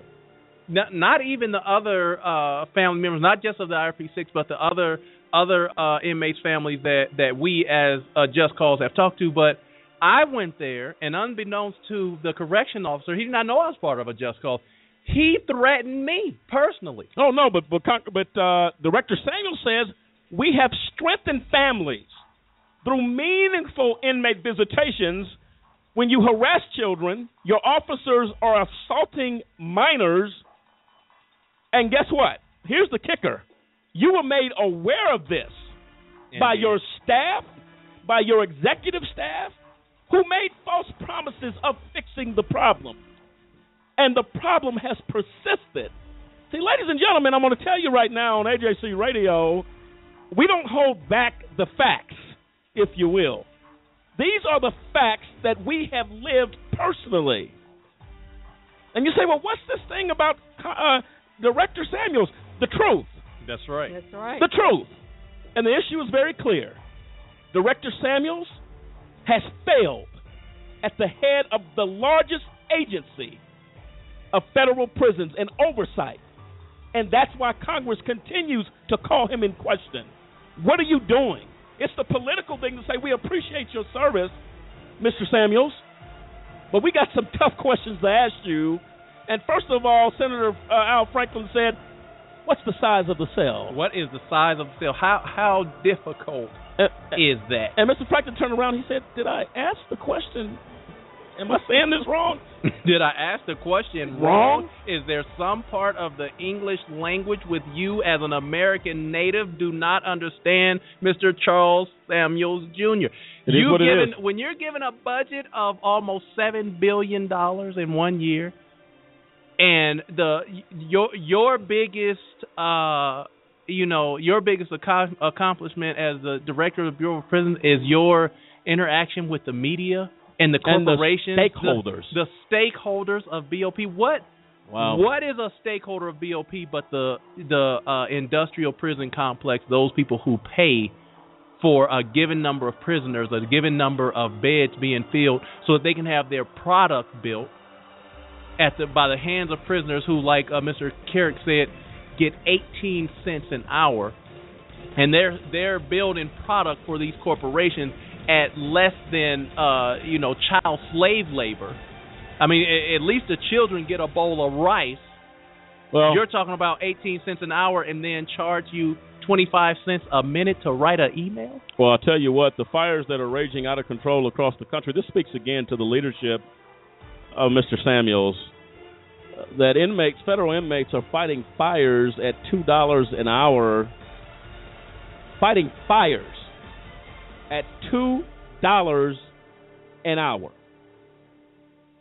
And I'm sorry, that's a misquote. Our research team just pointed out it's $2 a day. Wow. Can somebody do the math on that? $2 And how much is that an hour? You're talking about less than a dime an hour. All right. Now we've crossed the line of countries. I don't even know if other countries do that. A dime a day to fight a fire that you can die in at any second. But you know what they say? Well, just get a group of prisoners out. And you know what? That's an incentive, and guess what? That's to get them out of prison. Because a lot of times judges will allow them to do that as an incentive. Well, if you do volunteer to do this, we'll go ahead and get you out of your sentence early. Some of them, though, will go right back to prison with false promises that they're going to get this and get that. They do it all the time and send them right back to a jail cell. I mean, this is absolutely uncomprehendable what we're talking about. So this is something that definitely needs to be addressed. And Mr. Carrick, you talked about Cliff, the budget that Director Samuels deals with. He was over a $3.2 billion budget in New York City. Right. In one city. Yeah, well, and you're talking about 55,000 officers that he oversaw. So you're talking about the biggest police force in the country. In the country. Is NYPD. That is this is bigger than most federal agencies. Well, ladies and gentlemen, this has been a humdinger here on AJC Radio as we deal with the corruption and the failure to act by Director Charles Samuels of the Bureau of Prisons. And folks, this has been unnerving, but it's been very informative. And we continue to answer the tough questions. What's gone wrong in America? What is going on across the land? This is AJC Radio bringing the message of justice all around the world. We'll be right back.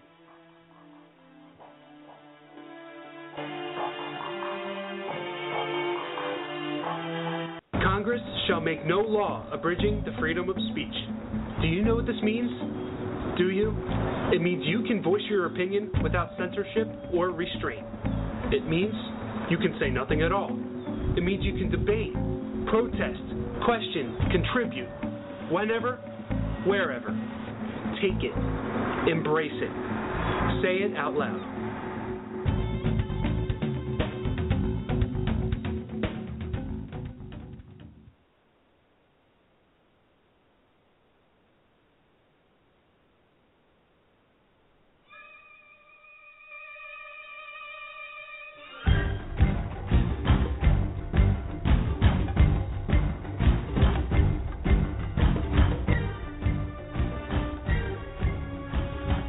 Ladies and gentlemen, Mission Impossible is actually how some folks would categorize the nation and the prison system here in America. But tonight we found a special agent by the name of Bernard Carrick. And I'll tell you what, in Mission Impossible, there's one person that could get the job done. Was his name Ethan? Cliff? Ethan Hunt. Ethan Hunt. And I'll tell you, no matter how impossible the mission is, he's going to do it. But I tell you right now, Mr. Carrick brings that type of flavor and even much more to the United States Federal Bureau of Prisons, and a man and a leader that can definitely get the job done. And Cliff, as we deal with these issues, this has been very enlightening, not only to me, but I'm sure the American people across the United States. As we hear, it gives you a sense of hope and belief. Man, you got some good people out here.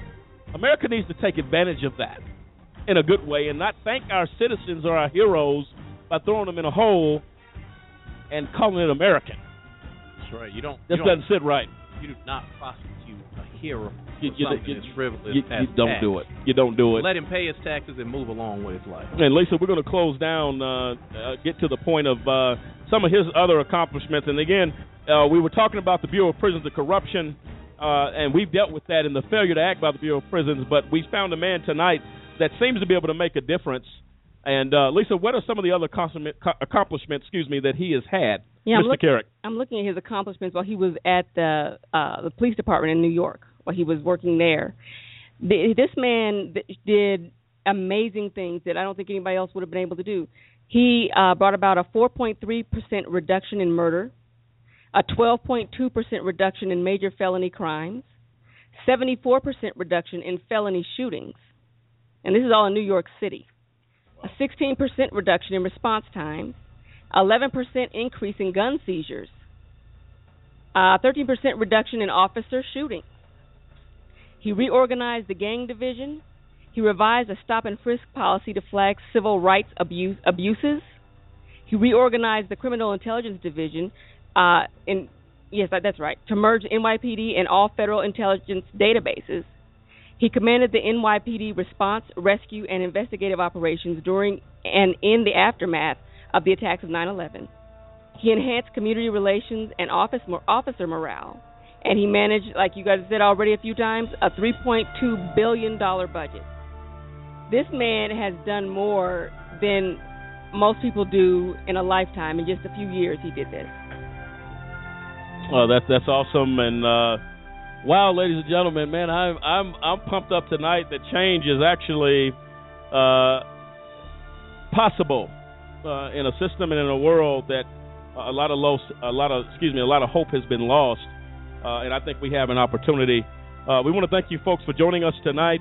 And Lisa, I believe the IRP6 are those that were wrongfully convicted, and there are people responsible as a result of their actions that doesn't work and that took these men into captivity. And you know what? I count them heroes just like I count Mr. Carrick, trying to save a nation from possible threat. Lisa, those that are responsible for the IRP6 and the wrongful conviction, who are they, please? We have U.S. Attorney John Walsh, Assistant U.S. Attorney Matthew Kirsch, Assistant U.S. Attorney Sunita Hazra, Attorney Greg Goldberg, Federal Judge Christine Arguello, Appellate Judge Jerome Holmes, Appellate Judge Bobby Baldock, Appellate Judge Harris Hartz, Federal Judge R. Brooke Jackson, Magistrate Judge Craig Schaefer, Court Reporter Darlene Martinez, FBI Agent John Smith, FBI Agent Robert Moen, former Federal Agent John Epke, former Federal Agent Gary Hilberry, Attorney Thomas Goodread, Attorney Clifford Barnard, Attorney Thomas Richard, Attorney Robert Berger, Attorney Mitchell Baker, Attorney Boston Stanton Jr., Attorney Rick Kornfeld, Attorney Mark Garagos, and Susan Holland of ETI Professional Services. Okay, Lisa, thank you for that. And folks, go to ajcradio.com for archives of our weekly broadcast, and you can also go to live365.com, 24/7 AJC IRP programming, the Progressive Radio Network as well, Sunday mornings at 10:30 a.m. Eastern Time, also on the PRN FM network, the 405radio.com on the demand programming, and iTunes on demand programming as well. Like us on Facebook, follow us on Twitter, and additional update news about a Just Cause, you can go to freetheirp6.org. Awesome website there. Go out there. It is amazing what we're looking at there. So, folks, thank you for joining us tonight. Cliff? Yes, I want to say thank you to our production team, Captain Kyle and Dustin Jackson of K&D Productions. They got the Honeycomb kids really pulling it together, making sure that everything's running right in the control room nowadays. Also, we got the production support team. They're bringing us accurate and up-to-date information so that we can pass that on to you, and we appreciate them for that. To the truth, we know you're out there. We appreciate it. Okay, and thank you for that, Cliff. And a very special thanks to, I believe, the Honorable Bernard Carrick, a gentleman that has blown our minds tonight, someone that can make a difference in the nation. Mr. Carrick, thank you so much for joining us, and we appreciate you a great deal for your contribution to this program tonight. And ladies and gentlemen, again, this show is dedicated without question to the IRP6. David Banks, Gary Walker, Kendrick Barnes, Demetrius Harper, Dave Zappolo, and Clinton Stewart. Thank you, Lisa, for that. It's been a long evening. Folks, our prayers and thoughts are with the IRP6, but every show and this show and every show dedicated to the IRP6 as we seek justice for them and we bring the message of justice all around the world. Good night, America. Good night.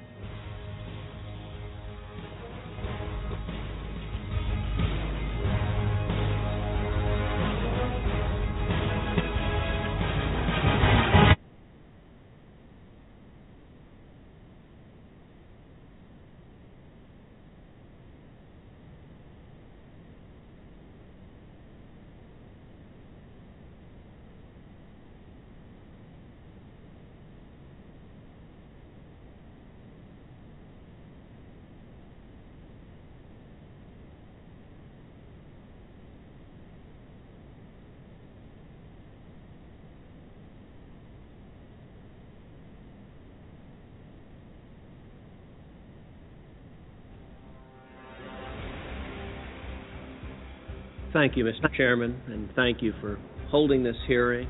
I think everyone here shares a number of common objectives, wanting to ensure that all federal prisoners are held in a humane manner that respects their inherent dignity as human beings, and at the same time that upholds the objectives of sound penological policy, both allowing an opportunity for rehabilitation when possible and ensuring to the maximum extent possible the safety of other inmates.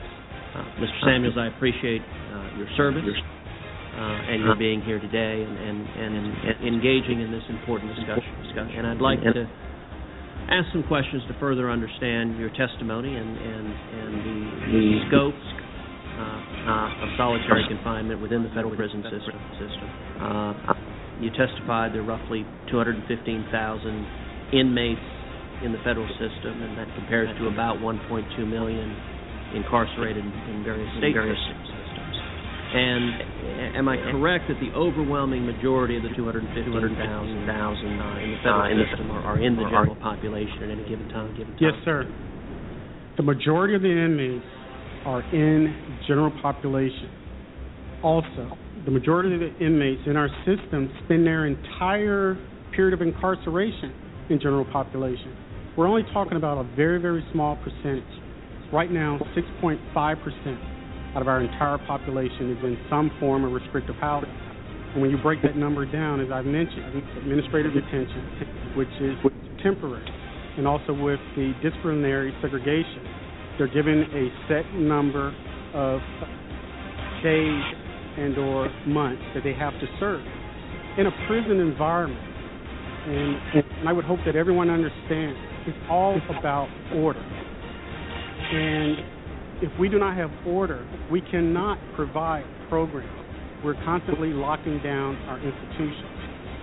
Since the hearing in 2012, we have reduced our restrictive housing population by over 25%. Within the last year, we have gone from 13.5% to 6.5%.